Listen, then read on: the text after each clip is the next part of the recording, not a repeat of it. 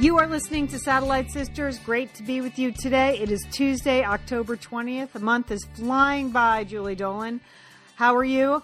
Woo, Leanne, well, it's an afternoon delight here today on Tuesday afternoon. We usually do the show on Tuesday mornings, but we're doing it in the afternoon. So I'm very relaxed.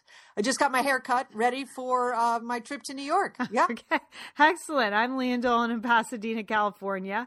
And we have a full show for you today. Just keeps coming. We're taking requests on the Facebook page. And we're going to be talking about the new college application that was announced a couple weeks ago. That's been making news. This, competitor to the Common Application. I know we have a lot of people with kids in high school that listen to the show, so this will be of interest to you. Julie is bringing back an oldie but goodie, the Bitter Business Bureau. Leanne, I am so bitter, and I'm going to make you bitter. And everyone that listens to this podcast is going to be bitter when you hear about who is making money. Okay, that's all I'm saying. All right. But don't worry, because after the bitterness, what's a great dessert platter? Cheese. And we have a block of cheese stories. So you're going to enjoy that. We have some tiny trends and some entertainment stories. And then, of course, we have our weekly recap of Madam Secretary. And whoo, am I glad we have a Kremlinologist in the house, because it was all Russia all the time on this episode. So we'll be talking about that at the end of the show. But Julie, I went out this morning and did my first solo speaking gig for our You're the Best book tour. Now, the book doesn't officially come out till next week, but months ago, we had scheduled the book to come out in September, and then we moved the date. And that's why we have a couple of these events scheduled before the actual book comes out. So we weren't trying to cheat anybody. We had just things on the calendar, but for various production reasons, we moved the book to the end of October instead of the beginning of September. But I was happy to go to a school in the area and talk about the book to the folks at the PTA. That's a good audience there. Yeah. That's a very, very fine group, Liam. Yes. Well, I have to sit through the PTA meeting. Oh, you did? Oh, now, Leanne, you told me that. I know. Because I had an opportunity to speak to a women's group, and the question was, do you want to speak before or after the business meeting? And you told me to speak before the business meeting, Leanne. You didn't have that opportunity? You had to sit through. Yeah, I thought I had timed it correctly, but apparently they have at this school morning chapel before the PTA meeting, and that ran overly long. So it was circumstances beyond my control. Okay. But I know the theme for the big 2016 benefit, and that's going to be the Roaring 20s, Julie, in case you're wondering. It's never too early to start working on your Roaring 20s costume, William. That's what they said. That's what they said. Try some fur and some feathers. That's what they'll be wearing. But it was fun to talk to this group at this school. I've been there a couple of times in the past. They've always been very supportive of my work and my writing. And so I was happy to be back. And, one of the really fun things about the book is that it's all about friendship. Yes, it is, Liam. It's easy. And people have friends and they like their friends. Exactly. Yes. Yeah. It's a pretty easy book to talk about. I hadn't really thought through how I was going to present to some of the schools that I'm going to, and I'm going to a couple. But then I thought, you know what? I could not have gotten through my children's school years without my friends. Mm-hmm. And, that comes through in the book. There are a couple of pieces in the book that specifically address that.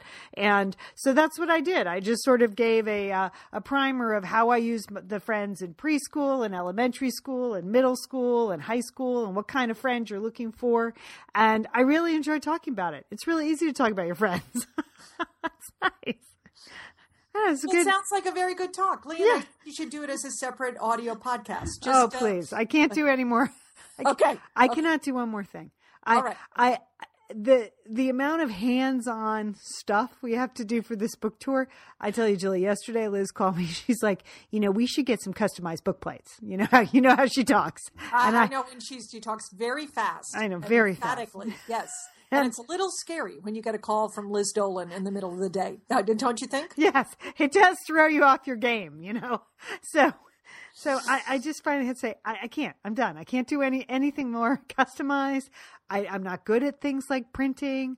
I can't do stuff like this. I said, I'll go buy some blank book plates, but that's it. I have to stop with the customized stuff. So, Whew, I know. Oh, it's a lot going on. It's a lot going on. But it was really fun. Great support. People really seem to enjoy the book. And so that's it. Kickoff. We're on the roll. We're on the roll. We'll see you all in Brooklyn next week. Oh, can I mention one thing? I put this up on the Facebook page. I just want to alert Minnesota people. There is a venue change for Minnesota, but nothing else should change. The time, 4:00, should be the same. The date, November 14th, is the same. The bookstore will be able to provide books. They just had a big surge of RSVPs, and so they're moving the talk by Liz and Sheila to a different venue. So that is Saturday, November 14th in St. Paul. They're moving the venue a couple blocks away from Subtext Books to the St. Paul Athletic Center. As we know all the details, it'll be updated on satellitesisters.com. But I just wanted to alert people. So, but between now and then, we will give you plenty of information. But everything else is the same, just a different venue 2 blocks away, so we can accommodate more Satellite Sisters. So that's good news. That is good news. Athletic Center. That sounds big. I'm not going. Oh, and I posted the event, and so it appeared that I was going. I'm not going. I'm not going. I'm not going. I have a full slate of events in Southern Cal, so it's Liz and Sheila going to Minnesota. Liz and Sheila going to Minnesota. That's a good combo. It is. It's an excellent combo. Okay, we got a request on the Facebook group to talk about the new college admissions group, the consortium of private colleges that have put together their own application. Let me just bring up my materials here. Okay, so it's 80 colleges. These are super select liberal arts colleges, some public colleges, and all 8 Ivy League schools. The name of this new application that will go up against the common application is the Coalition for Access, Affordability, and Success. And theoretically, the goal for this new application is to be more user-friendly, to be a one-stop shop for information about schools, applying to schools, financial aid. Anything you need to know about colleges will be there. And it's supposed to encourage students from all socioeconomic classes. It's supposed to be something that you can do over your 4 years of high school. You have what's called a locker on this new platform, and you can start putting pieces of writing, creative work into your locker starting your freshman year, so that by the time you get to your senior year, you'll have all kinds of information in there. You'll know all kinds of information. You'll be connected to schools and admissions officers, and it's just supposed to create a more egalitarian application process. And I saw this and I thought, oh my gosh, those poor parents. Right. Those poor kids. Now you have to start bugging them about their college applications freshman year. Yeah. So I know the intent is all good, but as a parent, that's all I could think about. Julie, what did you think? Former college admissions officer. What did you think about that? I did mainly graduate school admissions, but I did work with undergraduate admissions at one school. So I have just enough background and experience to be erroneous, but and opinionated. Yes, opinionated, erroneous, and certainly out of date. In terms of my information. But I was really shocked because that was the whole purpose of the Common Application, right? Was to make it easier to create access. That this was going to be one-stop shopping. That was going to have all the links to all the colleges. So it was going to reduce things. It was going to make it easier for kids at all socioeconomic levels to apply to college because you wouldn't have separate applications. You would have, one common app. It would be easier to apply. And now they've made it more confusing and more difficult to apply, and that you have to start earlier. The history of standardized testing, the reason the standardized test was put in place, Leanne, originally was to counterbalance discrimination in the admissions office. They were trying to create a level playing field so that all kids of all races, backgrounds, genders could apply to schools. And if they took this test, that would be, the impartial measure. But we now know that the test that kids that come from wealthier backgrounds do better on the test. Yeah, it's pretty straightforward. The higher your household income, the better you do on the standardized test. I mean, despite efforts by the Educational Testing Service and other groups to make to create access to test prep stuff, that's what's happening. So now they're trying to address the same issue by creating this new, more complicated way to apply to college that you have to start with your freshman year. So I was really shocked that was their solution. I mean, that the issue of having representation at your school, from all socioeconomic classes, of really creating access for kids that are coming from high schools where they don't have good college counselors, they don't have good test prep, they don't, that maybe a big portion of the students in a high school are not even going to college, that this is an issue that all of these elite colleges have been working on. I mean, since I was in admissions. Okay. So this is not a new topic. And the idea that really, this seems like they worked this out in a committee. Like, okay, let's, how sometimes you make a committee decision and you say, how can they come up with that answer? Well, it just, they just talked about it in a committee so much that, well, what we really need is a more complicated admissions application process. That would really help. Yeah. Yeah, it's interesting that you say that. I never thought about the common application, but obviously when it was created, it was supposed to do exactly what this application was doing. I mean, let more kids apply to more colleges. Simple. Yeah, write one essay. Yeah, that's it. You only have to put your information in once. Now you have to fill up a locker with stuff. Leanne. I know. A locker. All I saw was that. I mean, the only good thing about like the freshman year of high school and pretty far into the sophomore years, you don't actually have to say the words college to your kids. So they can actually have a high school experience. So not all 4 years of high school are just this elaborate resume building scheme for college applications. Yes. Yeah. Well, several other critics have said, Julie, that the Common App just became too common for these schools because these are some of the most highly ranked schools. And that's kind of the eye-opening thing is that if you put any stock in college rankings whatsoever, which have been, widely debunked for various reasons and pointed to as like the death of college education in America. But it is these fancy pants, schools that have decided to do this. And I was surprised my alma mater is one of the schools that's on this new application.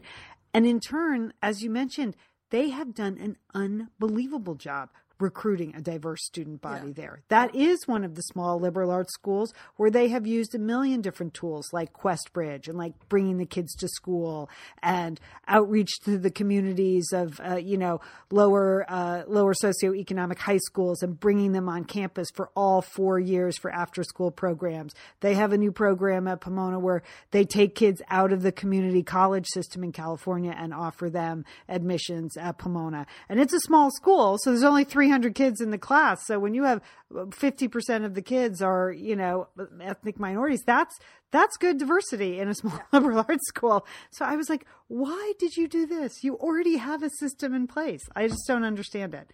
And it must be like, it's going to take a whole nother range of private college counselors to talk next year's junior parents down off the ledge. Like now what are they going to do? They're going to They're going to have to get themselves a locker. Everybody's going to get a locker, Leanne, and they're going to start filling it up. You really cannot listen to this podcast. You don't have time. If you have a high school junior, you should just take the earplugs out. Go on, and get to work on that locker. No, I think we're making a joke about it. It's a very serious issue. It is, and it does create so much consternation, and it's not solving the problem. For years people have been, this is not new that you have to work, farther down the pipeline, that you have to really, you have to start working with middle school kids and certainly, freshmen and sophomores to get them to think about college and to apply to college. Right. But these elite schools, they have enormous resources, Leanne. I know. Harvard's endowment is $36 billion. I know. Okay. Yale, $23 billion. Stanford, $21 billion. Princeton, 20. So they have resources. They are not-for-profit institutions with billions, multi-billion-dollar endowments. and this is all they can come up with, you know? Right. I mean, they could put graduates at every high school in America if they wanted to. Really, they could pay for admissions officers to be out in the community and working in community centers if they really wanted this opportunity. And this just seems like another opportunity for, upper middle class parents to get the upper hand and get on it and, bug their kids. I just don't understand it. I don't know, that these are like the smartest people in the world. Okay, let's just stipulate that. They are, Lian. The people who are at Harvard, smartest people in the world. Yeah, they're right. And this is all they can come up with? I mean, I was really so disappointed when I read the details of this. I mean, I just don't think this was good work done by all these smarty pants. I mean, they really. I mean, this is not going to. I don't think this is going to be successful. It's hard to see how it's going to be successful. So, anyway. Well, my sympathies. If you have a high school junior or a sophomore, because the next couple of years are going to be rough, because what happens with these new platforms, they don't work the first couple of years, and you have the new SAT. Oh. Whew, we are getting out just in time. Okay. Do not let your son defer admissions, Lian. No. Oh my gosh. No. He's applying early to one school, fingers crossed, and then that could be it. It could be easy as pie, maybe. So but that's just here's the thing, even the Common Application, that is not even that user friendly. That is sort of counterintuitive. You really have to be on your game to use that. So to throw another application in the mix, it just seems nuts to me. Seems nuts. And you're right. These schools have huge resources.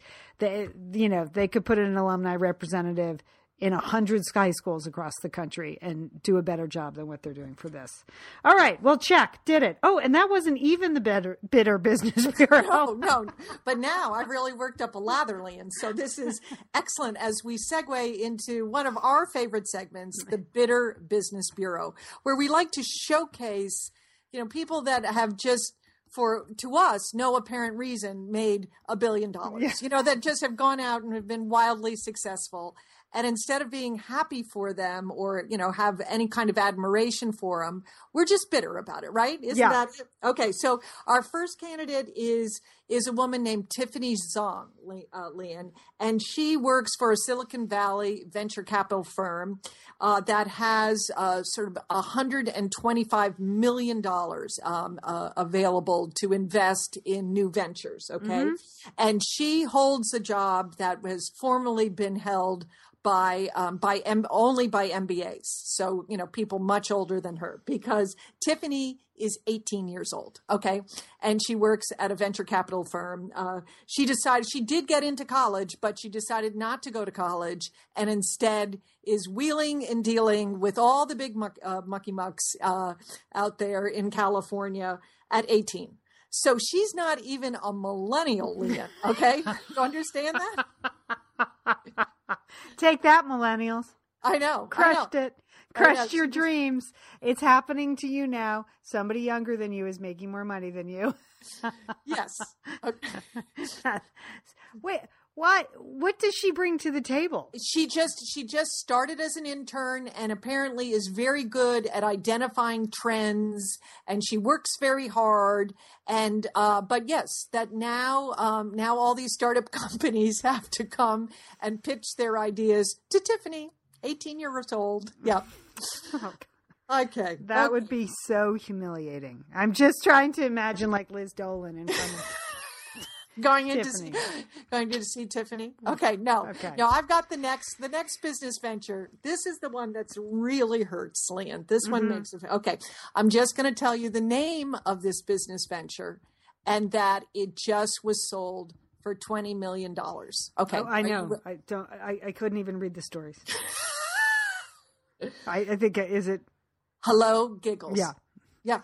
Do you want me to say that again? Please Hello, don't. Giggles. Please don't.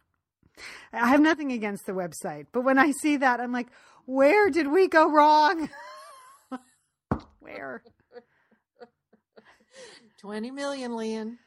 Let me just say that one more time. I know. Hello, Giggles. I know. And it's all lifestyle, beauty, pop culture. Hello, Giggles. Yeah, I guess we should have had more of a lifestyle than a life. I guess that was our problem. That's it, Lian. Yeah. We were trying to cover real life when we should have been covering real lifestyle. I know. And it's got all those celebrities attached, and I know. I saw the headlines. I almost sent it to Liz, and then I had to delete it. I was like, I can't even send her this. Don't send her that. Please. So thank you for bringing it up. Okay, but I want to end on a more positive note. Not this is definitely not in the Bitter Business Bureau, and that is the news this week that Oprah is going to go to Weight Watchers. Yeah, isn't that good? I mean, I'm a Weight Watchers graduate. I believe in Weight Watchers. It really helped me. And here's the thing that I love about Oprah. When she decided to go to Weight Watchers, she didn't do it like I went to Weight Watchers, which is to go down and just pay my little dues and get a weigh-in and sit there. She bought 10% of Weight Watchers for $43 million, Lian. So she is committed. I think maybe they needed that kind of commitment from her. Like if you're a billionaire, you can't just pay your monthly $40 a month to go to the meetings and get access to the online account. Yeah, no. And in truth, the 18-year-old and Hello Giggles, they're all following in Oprah's footsteps. So yes, they are. We're bitter, but we're proud. We're bitter, but proud. Yes. But yeah, I was interested to see that they were struggling a little bit. First of all, their name is Weight Watchers. So it's a problem when people associate it with just losing weight because your name is Weight Watchers. So look for a name change, I'm predicting, now that Oprah's on the board, because they want to expand it really into, again, lifestyle. Just a whole healthy, not actual life, not lifestyle. That is where we went wrong. Remember, Real Sisters, Real Life? Should have been Real Sisters, Real Lifestyle. But they want to expand it into more of a healthy lifestyle company. Okay. So that's the caveat there. So that's why they wanted to, go in with someone like Oprah, because they need to expand the brand. So it'll be interesting to watch that. And their stocks soared like 108%, I think, yesterday. Yes, I think it's a good thing. I mean... So I think she'll do good. I think Oprah will do good things for Weight Watchers. I'm very happy to hear that, Lian. So. Okay. You sound happy. You sound super happy. I am. All right. Let's go to cheese news, Julie. Yes, because that I just makes chunk us of all. Cheese right now. Lian. That's all. That makes us happy, doesn't it? Yes, Someone posted on the Facebook group an article from Thrillist, and it had to do with what this doctor said about cheese. And his name is Dr. Neil Bernard, a founder and president of the Physicians Committee for Responsible Medicine. And I don't know what that's a cover for. I don't know, but he called. It's lifestyle, Lian. It's lifestyle medicine. I don't know how any reputable human being could call cheese, quote, dairy crack. I mean, that's but wrong. It is, isn't it? It is. Okay, apparently there's a protein in dairy that makes your brain read it like it's an addictive substance. So when you eat a hunk of Roquefort or a slice of brie, your body has to break down this casein, and that becomes sort of an addictive thing. You need more and more of that. And yes, I do. That explains our behavior around the cheese platters, Lian. It does. This Dr. Bernard compares this protein, casein, casomorphine, in cheese to morphine in medicine. Jeez. Acts like an opiate. It attaches to your opiate receptors in your brain.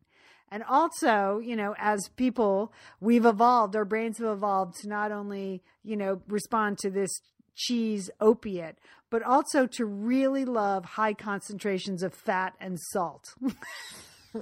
That's it. That is a lifestyle right there. Fat and salt. Yeah. Now we just need a kid like, hello, fatty. I mean, what are we going to call our new lifestyle website, Lian? Hello, fatty. That's a good one. Hello, Piggles. That's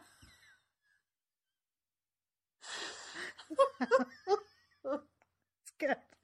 That's good. Hello, Piggles. So, there you go. Okay. So there's no moral to the story. It is crap. No.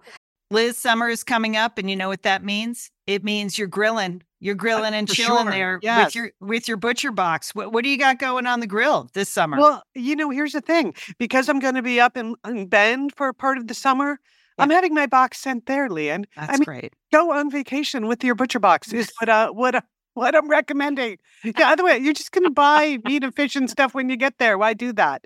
Anyway, I love their steaks. I love their scallops. The scallops are really good.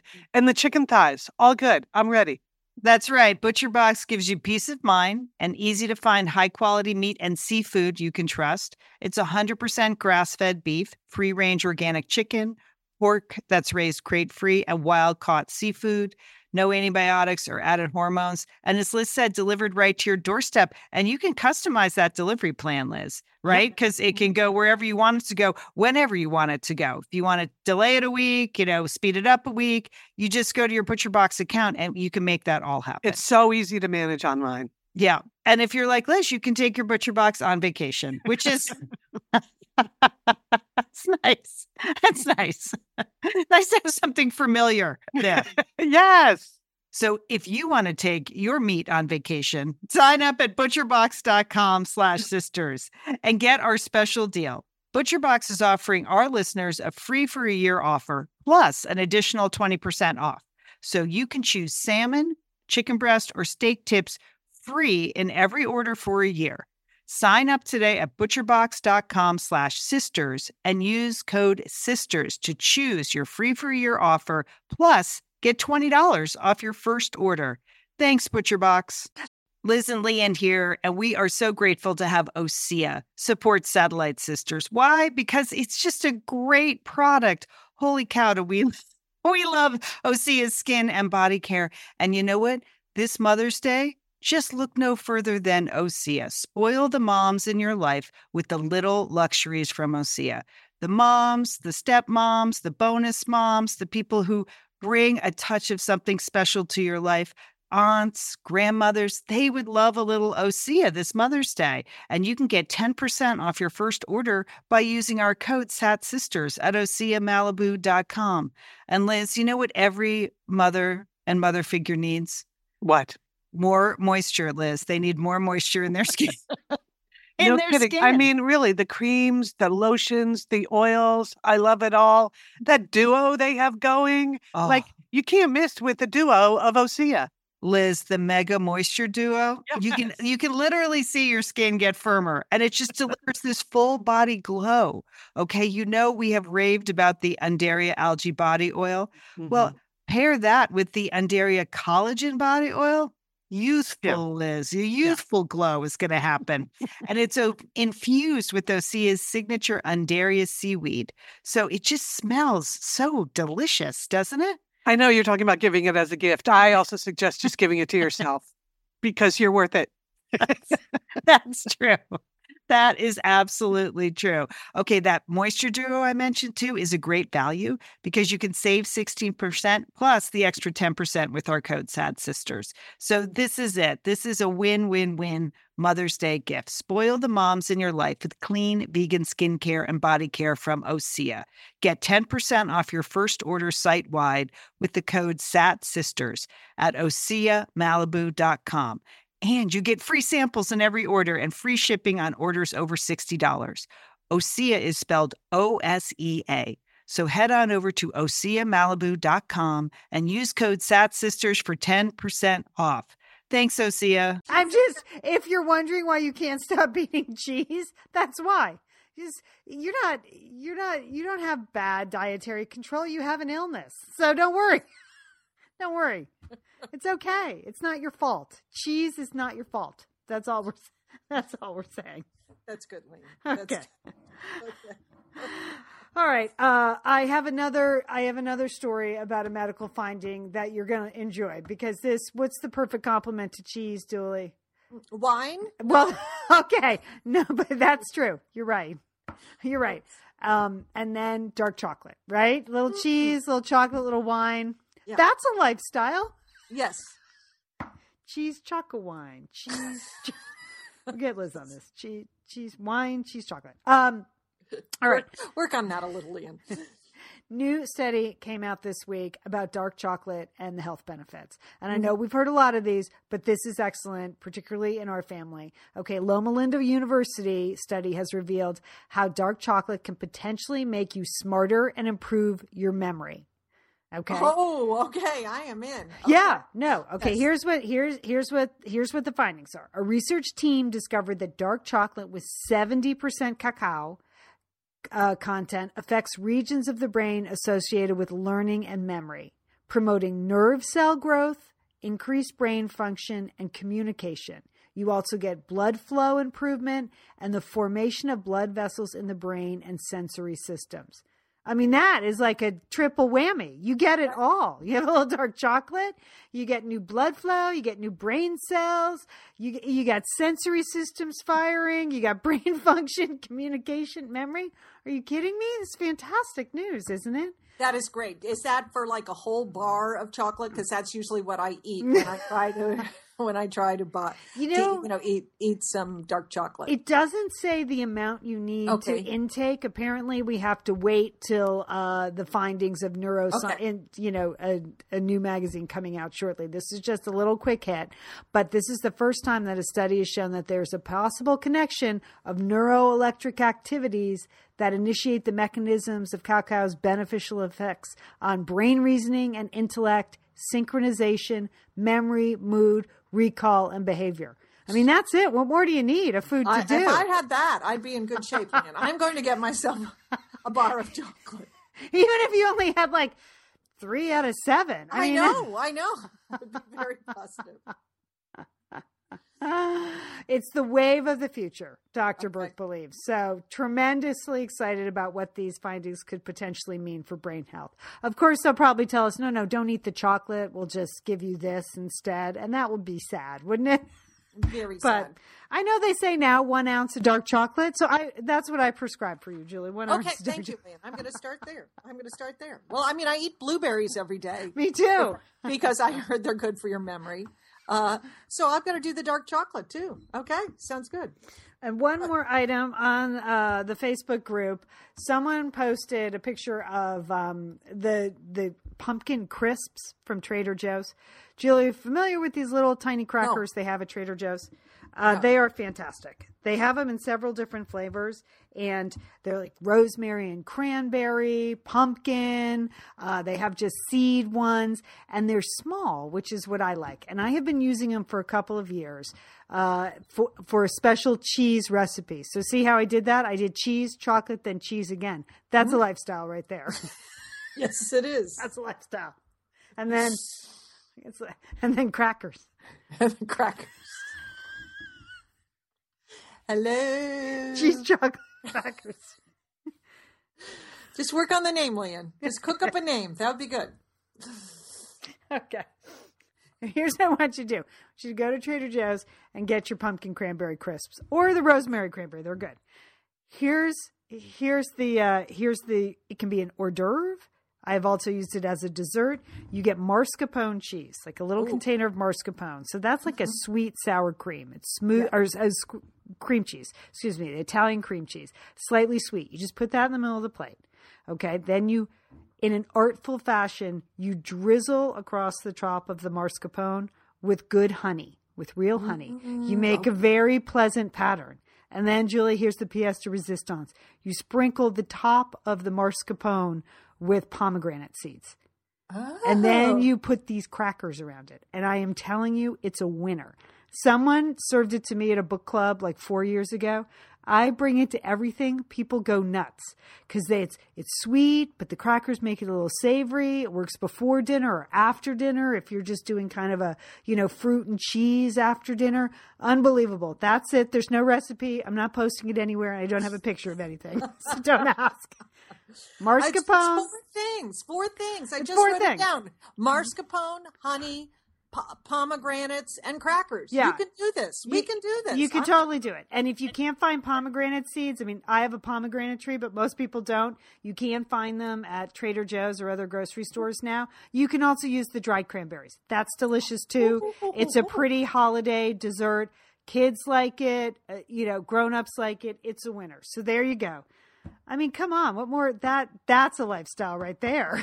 That is a lifestyle, Leanne. Hello, mascarpone. Hello, mascarpone. Well, see, there we go. Okay, Leanne. Well, speaking of, we're going to move on. I have some just tiny trends. Usually I like to do trends on Tuesday, but I can't say that any of these are big trends, but they're tiny trends I want you to be on the lookout for, okay? The first is something that I know I want one, and as soon as I get one, I'm going to get one for you, Leanne, because I think you would enjoy it and could use it in your house. It's called a lawn droid.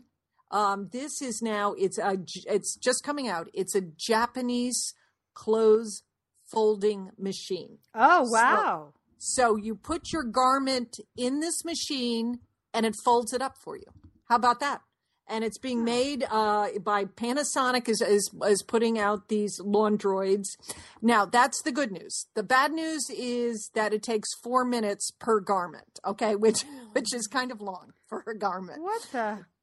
I know, but, it's a machine. But this is the first generation of the lawn droids. By the time we get, to, in another year, I'm sure they'll have cut that down to 2 minutes to 1 minute.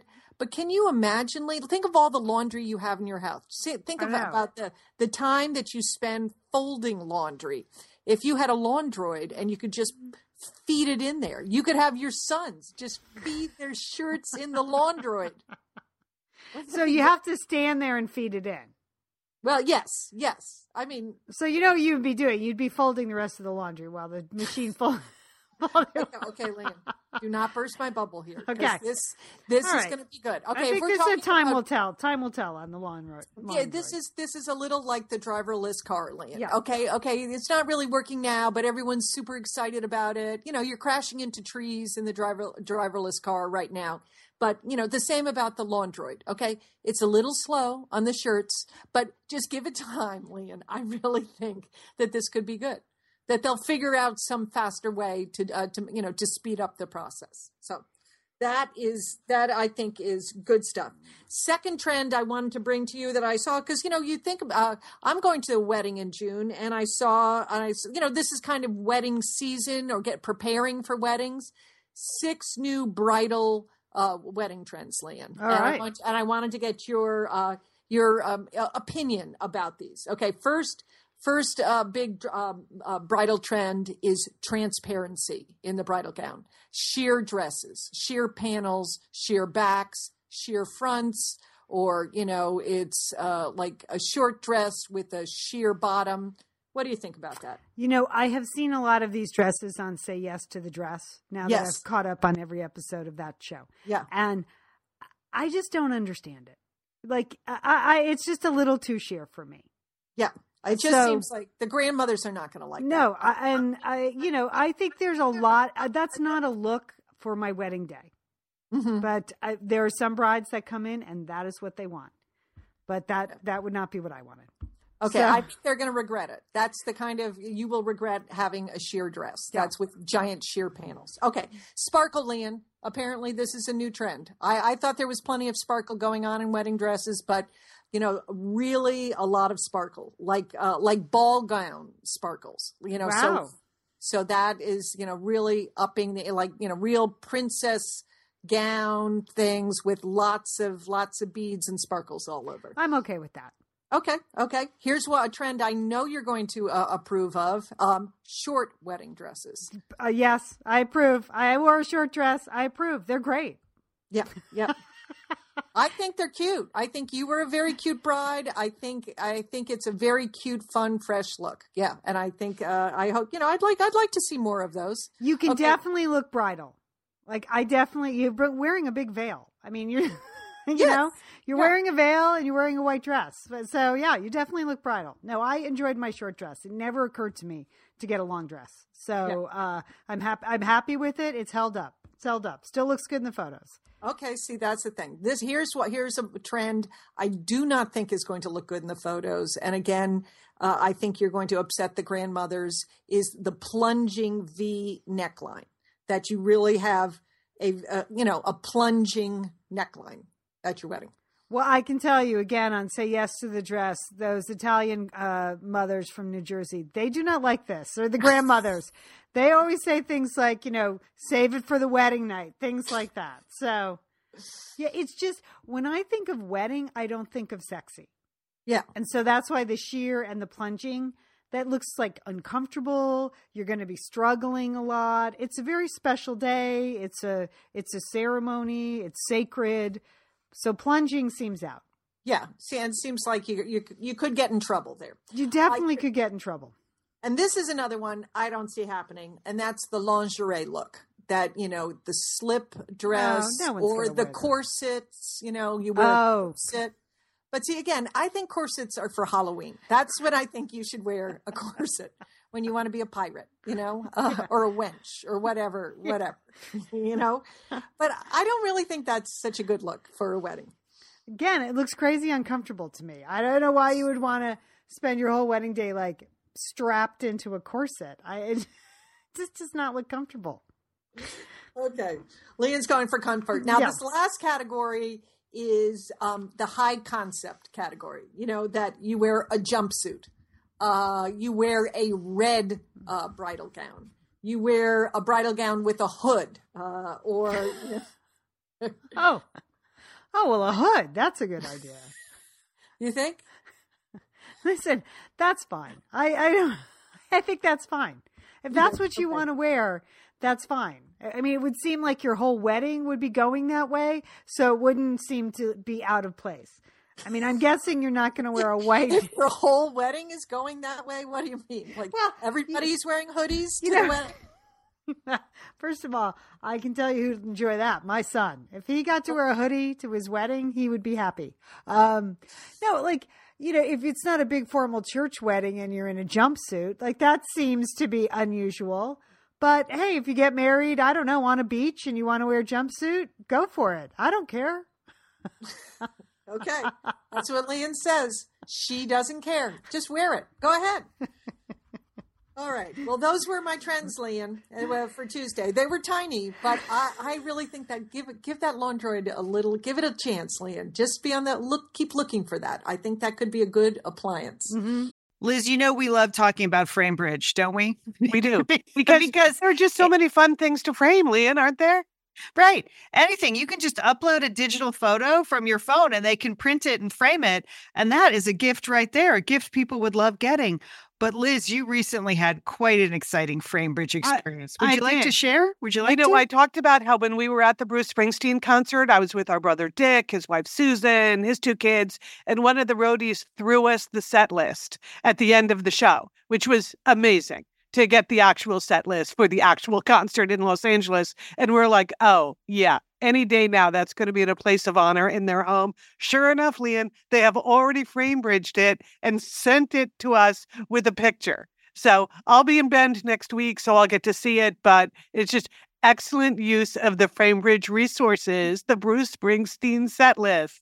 Fantastic. And this is gift giving season. So if you have a graduation coming up, a wedding, a shower, Mother's Day, Father's Day, look around. I'm sure you have something fun you can frame, and FrameBridge can do it for you. It's easy and it's affordable to frame just about anything. You get fair and transparent upfront pricing based on the size of your item. There's a great selection of frames. And as we've said in the past, fast service, free shipping, great for gifts. Mm-hmm. And guess what? Liz, not many things in life give you a happiness guarantee, but FrameBridge does. If you're not 100% happy with your piece, they will make it right. So if this sounds like... You're going to be happy, okay? Yeah. That's just the Satellite Sisters promise. You're going to be out. You're going to be happy you did it.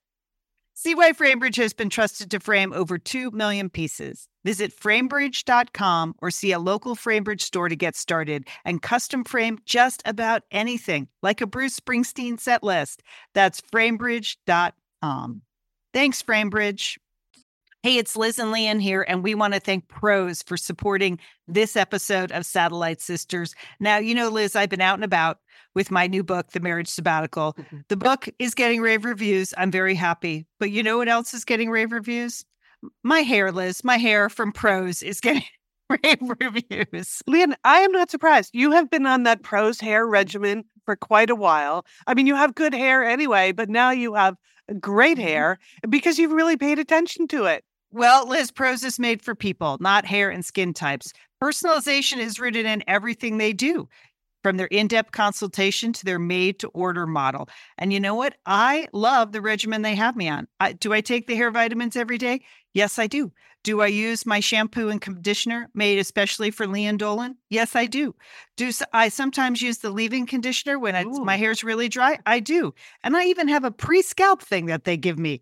Okay, Prose, you're the boss. I'll take it. You tell me what my hair needs. That sounds good. And here's the thing. It's personalization, Liz. For millions of possible formulas, only one is uniquely Leon's. Okay? And I'm using it.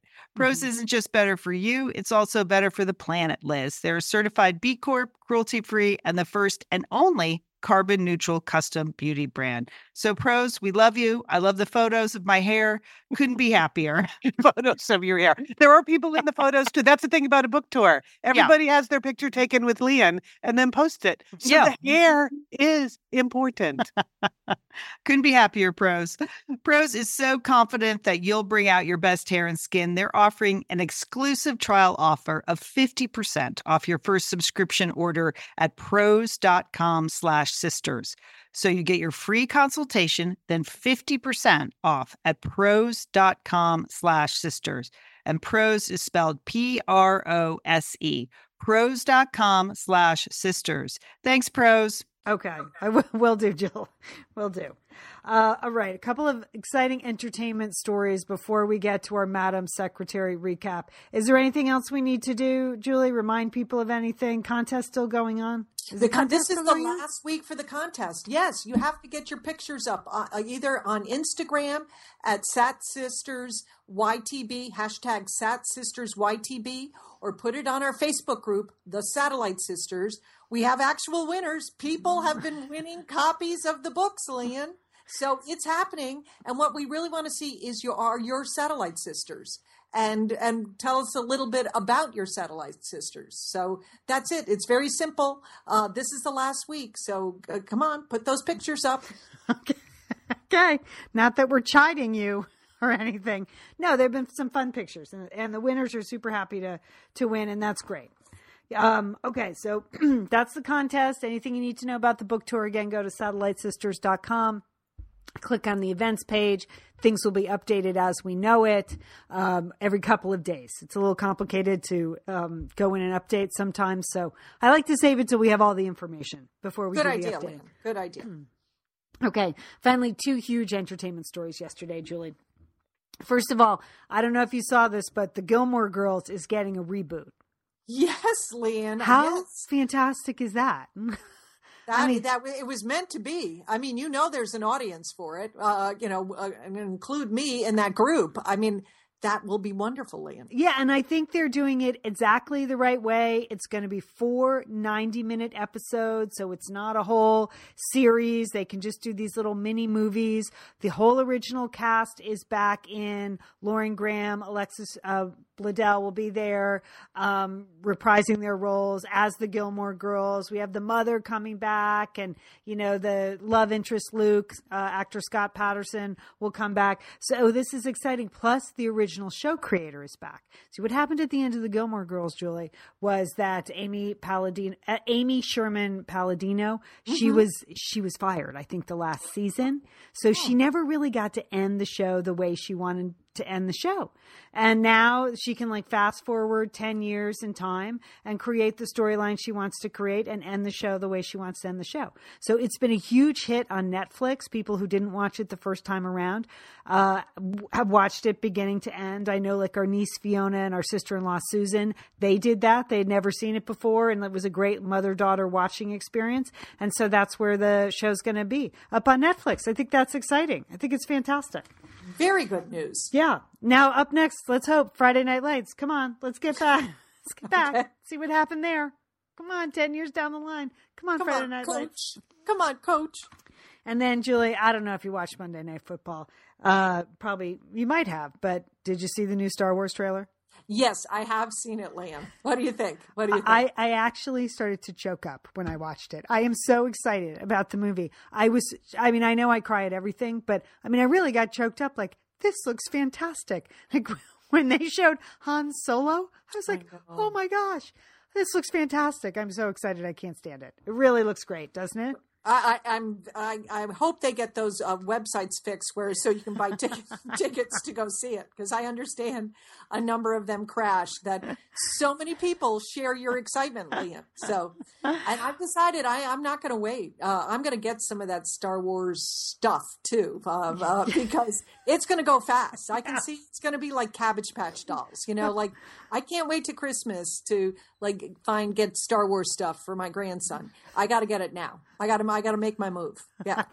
I think you're right. It really looks fantastic. Yes. My sons have been talking about it forever, but just seeing that trailer, unbelievable. So great job. Mm-hmm. In a couple weeks on our Satellite Sisters You're the Best Encore interviews, we're talking to J.J. Abrams. Now, of course, we talked to him 10 years ago when Alias was in production. So long before he got the Star Wars nod, but it's so fun to talk to him. He's such an interesting, creative guy. And I think you can hear a lot about how he approaches scripts and stories from this interview. And so I'll be happy to repost that because it was really fun to listen to again. I love that show Alias, so it was great to have him on for that, but he's gone on to do fantastic work. And so I think he was the right man for the job for Star Wars. It looks great. But this week on our You're the Best Encore interviews, we are posting our Encore interview with President Bill Clinton. So that comes up this week.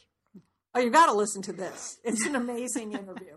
The whole and we talk about the backstory about the interview and waiting for President Clinton and all of that. So you don't want to miss this interview. Please listen to that. And Julie, you ask a question that is nothing short of brilliant and prescient. So you just have to wait. People just have to wait and listen. But that was really a fun interview to do. Our whole series of Encore interviews can be found at satellitesisters.com or iTunes, wherever you listen to the show. So far, we've posted Elizabeth Gilbert. I'd love to hear what people thought of that one on the day that Eat, Pray, Love came out. We reposted our conversation with Julia Louis-Dreyfus, and then our first Encore interview was a conversation with the late great Nora Ephron on the publication of her book I Feel Bad About My Neck. And so coming up on Thursday, you'll be able to listen to our interview with President Bill Clinton. And also one other thing, Julie, I just wanted to shout out to Carol at Sur La Table. Carol, I hope you're listening to the show. I hope you figured out how to listen to a Satellite Sisters podcast. Okay. I went into Sur La Table, Julie. I had to get a new coffee maker. Okay, yes, you needed a new coffee maker. That was a sort of a shaky operation. It was starting to go south on me. Like every once in a while, the coffee would just run all over the place for no reason, just willy nilly. And then things started leaking out the bottom. So I was trying to hold on and not be wasteful and everything. But one more leaky bottom coffee cup, I was like, forget it. That's it. So we went into Sur La Table to get a new coffee maker. We were shown many options by Carol, who quickly identified me as the author of Helen Pasadena and one of the Satellite Sisters. She said, "Oh, I miss your show so much. I loved listening to it. I wish I could still listen to it." I was like, "Carol, you can. I swear to you. You can do this, Carol. Just go to the website, Carol, and you're going to see a big arrow. I want you to click on the arrow. Carol, you can do it. You can listen." But Julie, do you remember on Satellite Sisters when we gave away the monkey table? Oh, yes, the monkey table. Yes, this was an art project gone awry that I had made by some Russian artists when I was living in Moscow. Mm-hmm. Yeah. I didn't remember the backstory at all. I'm like, yes. Was that from Bangkok that Julie had a monkey table? No. Now, you're right. It was a Russian interpretation of monkeys. Because they didn't know what monkeys look like in Russia. This is what I figured out when I got my monkey table. Oh. Yeah. So you gave it away and people had to enter. Well, Carol, whose nickname is Monkey, and in fact, whose license plate is Monkey on her car, she entered. She was still sad she didn't win that monkey table, Julie. She wanted it. I'm sorry. She wanted it. So We did a lot of excellent things back in the day. But Carol, I hope you have figured out how to listen to this podcast. I hope you are listening now. I told Carol about our Satellite Sisters meetup on November 7th in Pasadena, and then the big event on the 8th at Froman. So I hope she's there too. But that was funny. It really made me laugh. And I ended up buying pretty much exactly the same coffee maker I had. So way to go, Carol. Good work. Yeah. As she said, she goes, well, you have a coffee system that you like and you're just going to stick with it. And that's exactly right. It's a good system. I make a nice pot of coffee. So, all right, we are going to take a quick break. You're listening to the Satellite Sisters. We are going to come back with our recap of Madam Secretary, episode 3 of season 2, the Ruzalka. Am I pronouncing that right, Julie? Ruskala. Ruskala. I don't know what they were screaming at poor Bess at the end of the show. Anyway, wow, I am glad that we have a criminologist in the house to help us decipher that episode. So stay tuned. You're listening to the Satellite Sisters.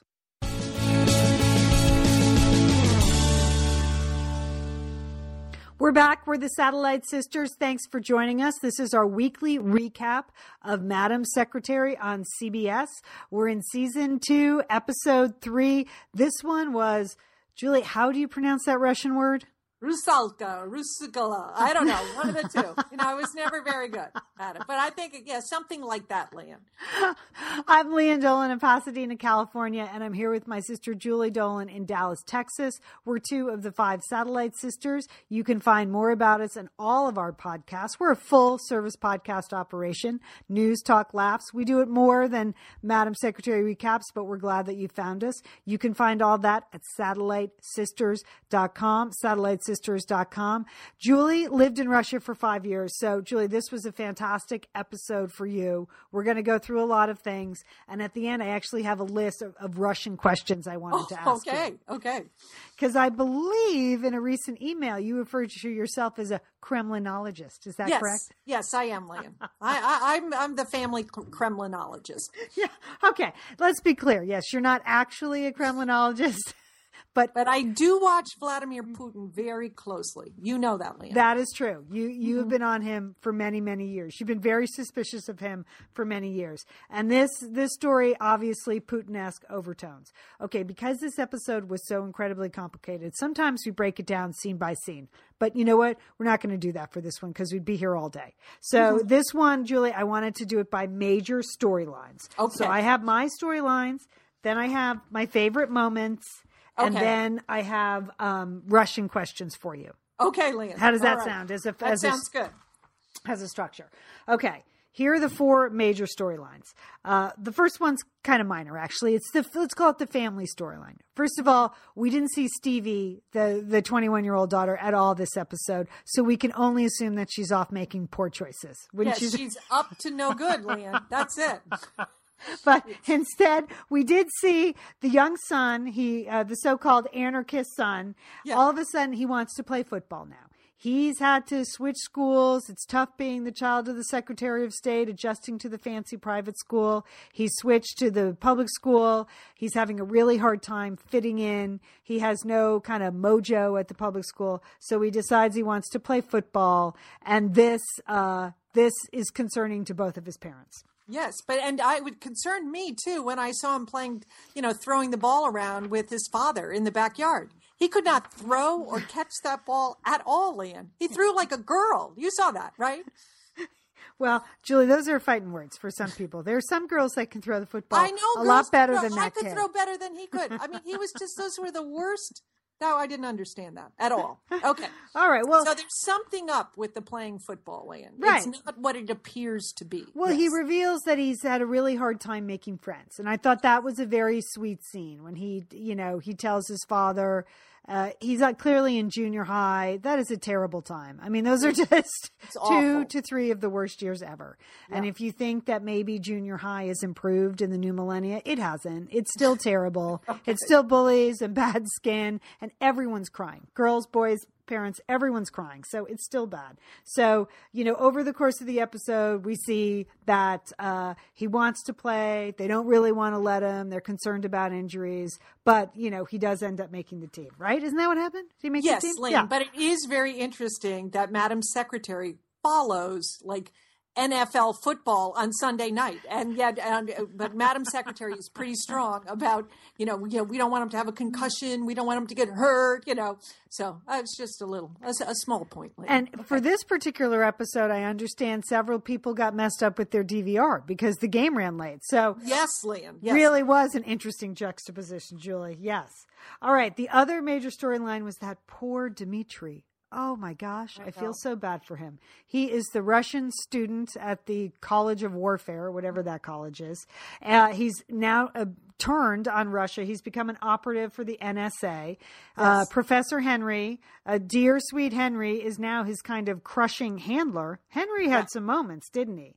Henry has a very dark side. He does. He does have a dark side, and that came out in this episode that he's mission driven. He wants to get this done, and he's putting the hammer down on Dmitry. Yeah. And so poor Dmitry had a test this week to see if he was actually going to be able to be trustworthy and worth it. He had to go to the Russian embassy. He had to drink a tremendous amount of vodka.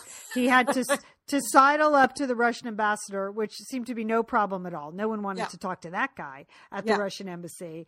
And then he had to be beaten up in a mock breakdown by fake Russian security people, all while being watched by the NSA to see if he was trustworthy. And when he passed that test, Julie, then when he went back to his room at the College of War, that was terrible. I felt it was like a ballet. It was like this angst-ridden ballet, him tearing down and tearing apart his phone and his computers and his clocks because he was worried he was being bugged. That's right, Lian. And well, the one thing that Russians are very good at is suffering. And I think that's what Dmitry was just portraying, that here he is. The only reason he wants to be that he's agreed to be a spy is to help his sister out so that she can get some new drug for her cancer. Okay. But he has to go against everything in his moral fiber. And even when he's doing that, they're beating him up over it. And so he's haunted and he's destroyed and he's suffering in a way that only Russians can suffer. That is exactly right. I mean, it was like a ballet, a grand ballet watching him tear apart that room. He's a good little actor, that guy. Yes. Yeah. I like him. Okay. The third big storyline was, I'm just calling him rat-faced Craig. Okay. Is that Craig Sherman? Yeah. Oh yeah. Oof. Or Sterling. What's his name? Sterling? Sterling. Craig Sterling. Excuse me. Okay. He is the president's new national security advisor, and he seems to take a position on everything that is the complete opposite of Madam Secretary's position.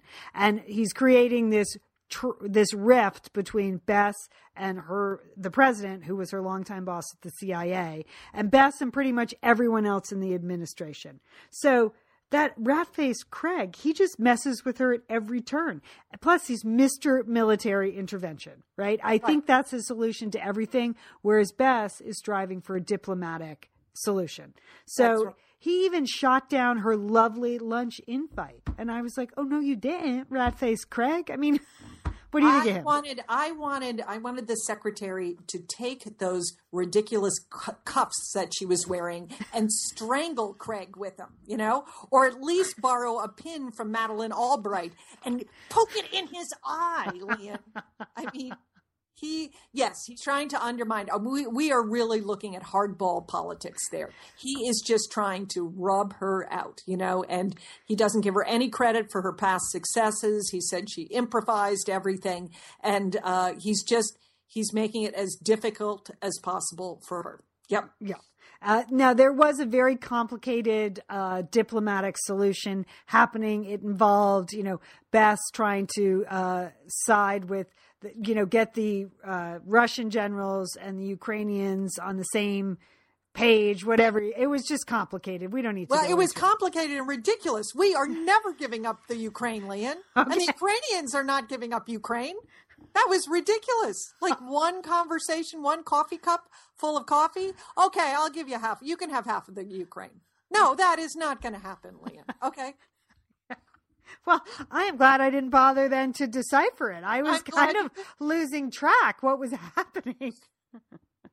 Okay, but the big storyline of the night, I'm just calling the Black Widow Rises. Yes. So most of the episodes centered around what is happening in Russia after the death of the president. And the show opens. We see the beautiful Russian widow sitting there in spectacular sets this week. Didn't you think? Beautiful production values. They were really beautiful. I mean, she's gorgeous. The Russian supermodel that is the wife of the president. She's no Ludmila Putin, who was Putin's first wife, she was more of a hardier stock. This supermodel, she's dressed in fabulous black clothes. They have her smoking, which I thought was sort of an odd detail, but maybe that will, the meaning of all of that will be revealed. But it is, and again, yes, it looks very beautiful. It looks like you're literally in the palace at the Kremlin. Mm-hmm. Yeah, it was spectacular sets all the way through. Mm-hmm. So she's the widow of the now deceased Russian president, and she creates, over the course of the episode, she creates her own power play. While Madam Secretary is off, reuniting Russia and the Ukraine is giving up half their country, which Julie now tells us is terrible. The grieving widow is creating her own coalition in Russia. And in the middle of the eulogy, like her husband's eulogy, she gets up and she denounces Elizabeth McCord. Madam Secretary is taken down in the middle of the eulogy. She calls her this, what is supposed to be like an evil Russian mermaid, the result. Yes, it's like a bad spirit, like you don't, and the Russians are very superstitious. I don't know, you probably don't know this, but yes, about everything, Lian. I mean that, you can't stand under a door frame. They will never shake your hands. You'd either need to be in one room or the other. You can't just put your arm out through a door frame. They think that's bad luck. Or, if you, drop salt, they go crazy about that. Cracked mirrors, all kinds of things. So this is like a Russian spirit, and they think that she is an evil force and they want Elizabeth out. Yes, it was a very awkward scene. Also a little detail, Russian Orthodox churches in Russia, there are no pews, okay? Everybody's standing, okay? And you don't get to sit down. But she had to leave, she had to walk out. She had to make that decision to walk out, the secretary. Right. And it was humiliating for her and humiliating for Russia. I mean, humiliating for the United States. And the Black Widow ends her speech by saying, Russia will never be afraid of you. Or what did she say? Yes, Russia that's right. Yeah, she will never be afraid of you. Yeah. And then we see the Black Widow. Then in this kind of Evita meets the Black Swan moment. My gosh. She's at the Kremlin. She opens up the gates and out she comes and lifts up her hands to an adoring crowd. And that's when I thought, well, she must be a Tony winner too, this actress. Okay. Like She's everyone. Gonna break out in a song at that moment. Okay. That's possible. Yeah. But I mean, maybe she just saw this as her part of her play. She was backed by all those Russian generals, and maybe they feel like she will be a good face for Russia while they run things behind the scenes, that she's not going to give them any trouble. She's just going to sit there, look beautiful and smoke cigarettes, and that they can run the country as they see fit. So maybe that's the plan. All right, Julie, I have a couple of Russian questions for you. And then I'll do my favorite moments. Let's just go right to the Russian questions. Because this episode, start to finish, Russia certainly set up future storylines that, we're back in the Cold War. Our biggest enemy is Russia. Let's go. So we're going to be getting a lot of Russia, it appears to be, over season 2 of Madam Secretary. All right, the opening scene was a shot of vodka and something. And the Black Widow was sitting there, beautifully lit. Can you explain the vodka thing? It's day and night. Why is it such a big deal? Well, first of all, that opening shot of the vodka, that was brown bread or black bread on top of the vodka.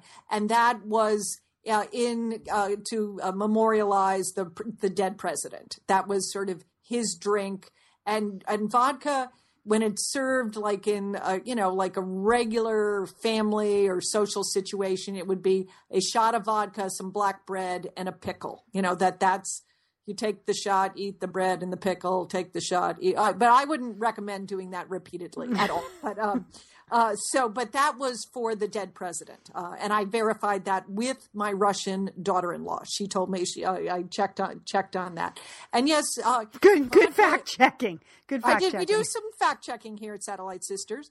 And yes, vodka would be served at a wake. That would be very common, and you see it on the tables as well. At a formal dinner, vodka would be served as part of a formal dinner. It's the drink of Russia. They always drink it in a shot glass, never on the rocks.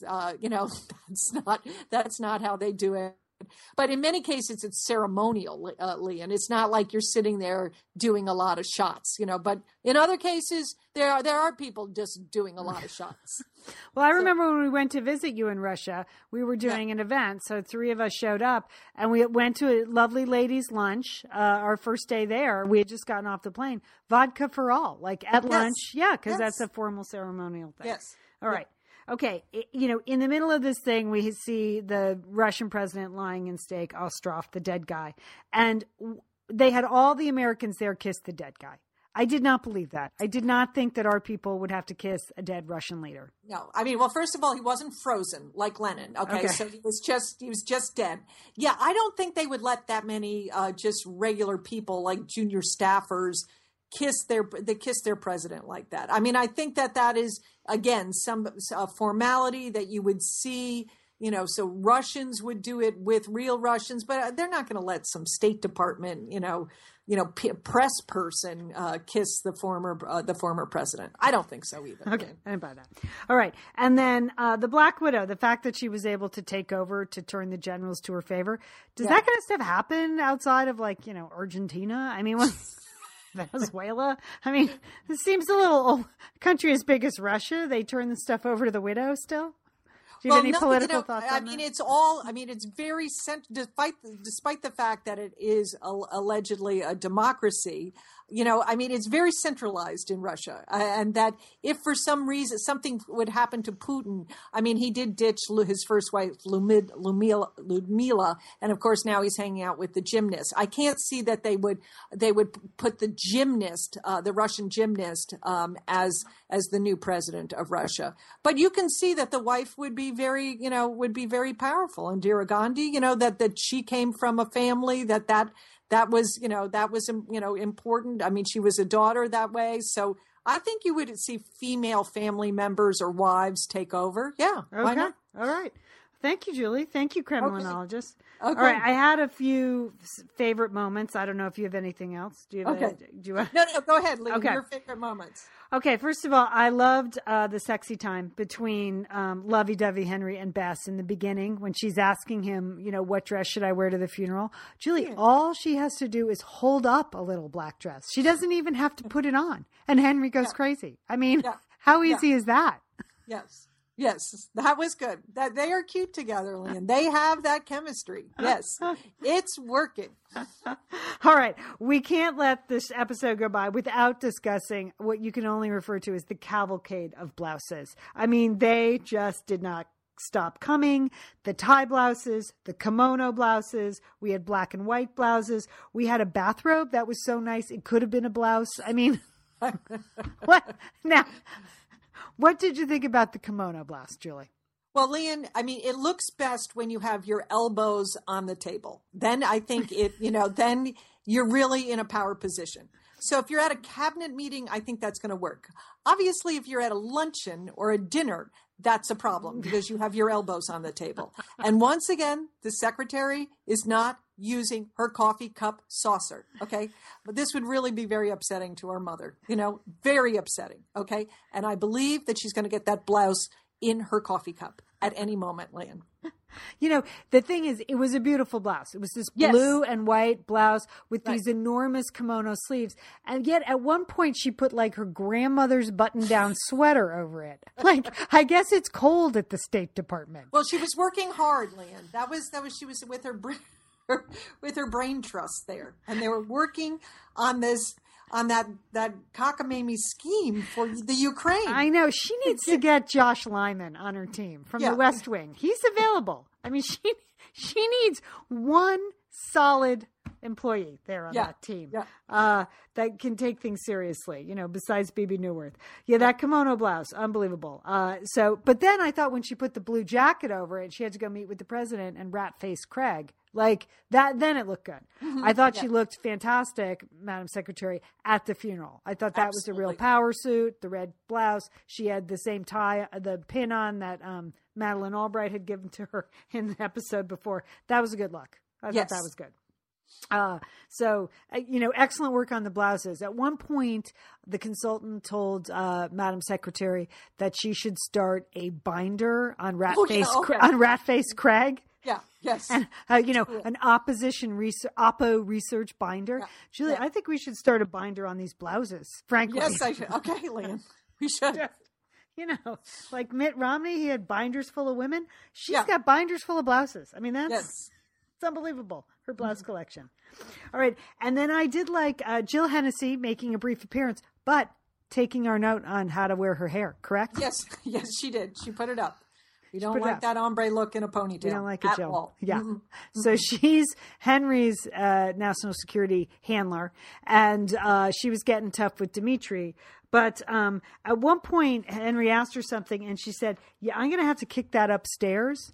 And I just thought that's a phrase I should use more. I'm going to have to kick that upstairs. Like, there is no upstairs. You are upstairs, Lynn.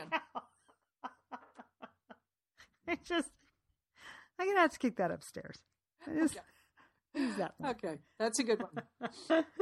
Anything for you? Anything else? Well, of course, the tent, Lian. I love the high security tent, the pup tent that they set up in the room. Now, it looked ridiculous. It sounded ridiculous. It was ridiculous. But of course, today, where art is imitating real life, it was revealed that the head of the CIA, Mr. Brennan, had his AOL account hacked today. So he apparently does not have a tent in his office. And I think everyone at the CIA and everyone at the State Department should start putting up their tents. Don't you think? Do you think the server in Hillary's basement was in a tent? I don't know. They tented that? I don't know. That tent that was a crazy thing. I loved it. And sort of the big reveal at the end of the show, another storyline setting up, is that in the first episode, the president's plane went dark, no communications. What happened? Oh, it's hackers. Now we know that the hackers had 100% control of the plane, and they could have crashed the plane into the ocean if they wanted to, and they didn't. So it's a threat. It's a warning. Someone out there, presumably not the Russians and the Black Widow, because she's very busy doing other things in Russia. She's got a lot of fur, a lot of outfits to put together. She's got more speeches to make. But someone is out there as a threat to the president. So that was an exciting upshot at the end. Yeah. No, this is quite a drama, Liam. I'm really enjoying this. Okay. All right.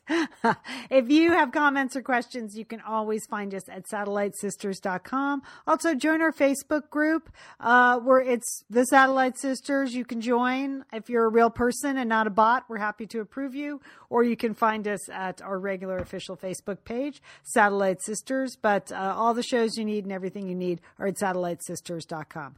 All right, Julie, I am exhausted. I mean, that was... I think you need a shot of vodka, Liam. That's what I think. Kick it upstairs, Liam. Over and out. We're the Satellite Sisters. Don't forget, call your Satellite Sister.